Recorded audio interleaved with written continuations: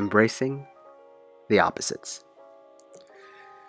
In his works, especially within the later years, Carl Jung posited this idea of, quote, holding the tension of the opposites, end quote.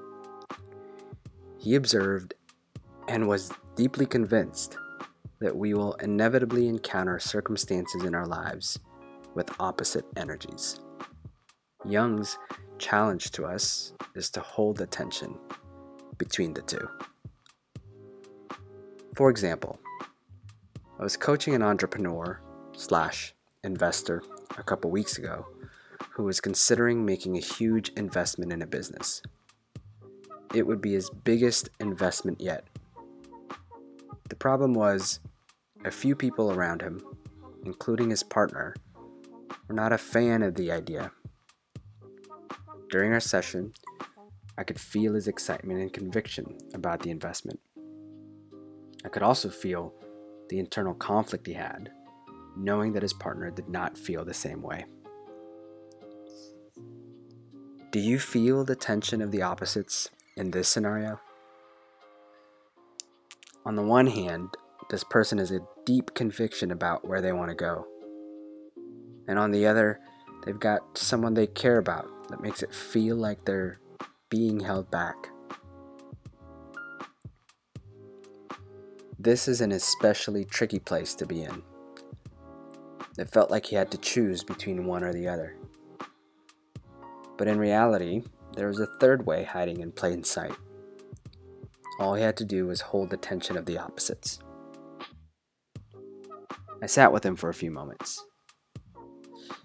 I acknowledged the weight of it. Then I asked him, do you think you are able to create space and hold this tension for now? He paused. During this pause, I can feel that an insight was coming through. You see, we often want to give people the answers, but it's always more powerful to ask them a question that could help them towards a more powerful insight for themselves. After a few moments, he said, I think so. I mean, I've done my homework here and I do believe it's a good opportunity. If I'm wrong, I'm okay with that, but I'm willing to find out. And we'll be okay regardless. I just hate the feeling of disappointing my partner. So I just need to be okay with that. This is what happens when you give yourself space to hold the tension of the opposites. A new thing comes through. For this investor I was coaching, it was the insight of being okay with disappointing someone he loves, while not invalidating their emotions or his convictions. The third way was holding space for his partner's fear, becoming present to hearing it, and being able to stand in his conviction. When Jung introduced the idea of holding the tension of the opposites, he admittedly was pointing to the first law of thermodynamics. Essentially, thermodynamics is a branch of physics that studies the relationships between heat, temperature, work, and energy. To put it another way, thermodynamics is the study of how the universe organizes itself. The first law of thermodynamics states that opposites must be present and in tension with one another in order for energy to move through. Think of a burning log.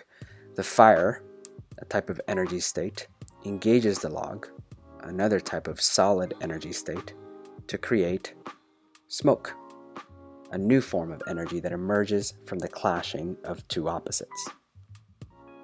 Oceans, planets, and stars all operate under the first law of thermodynamics, including us, humans. So, consider your life right now. What opposites exist? I'm willing to bet that there is some sort of disorder replacing the order and comfort you've established for yourself. What are the opposites in your life? And once you identify them, are you able to hold space for both? Could you trust that this is how the universe works? and by trusting what new creation or new birth might be waiting for you on the other side. Maybe you've just taken on a new leadership role. There are behaviors that got you here, but it's likely that your success in this new role requires surfacing old thinking habits to allow for a new version of you to come through. Maybe you've been with your partner for many years and the intimacy feels stale.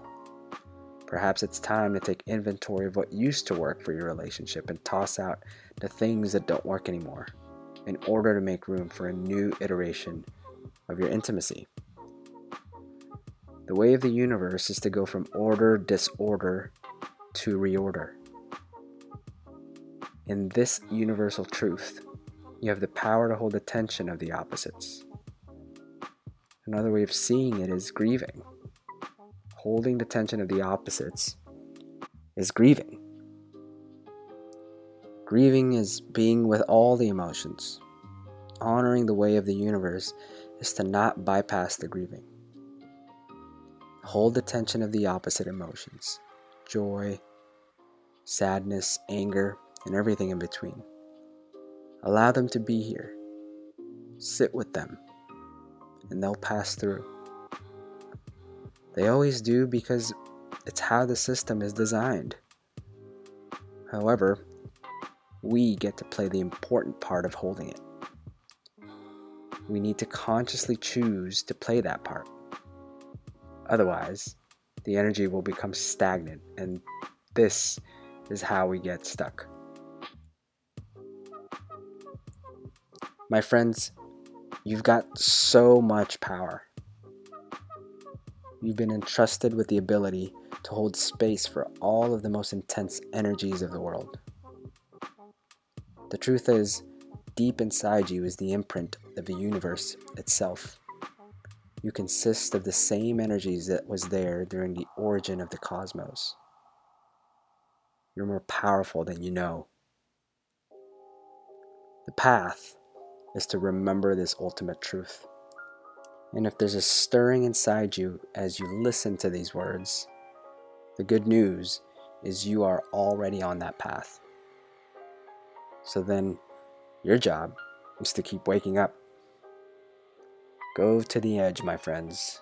Lean ever so gently towards discomfort. There is new life there. That's just how it all works. That is just how it's all kindly designed. Fiercely loving you, Jomar.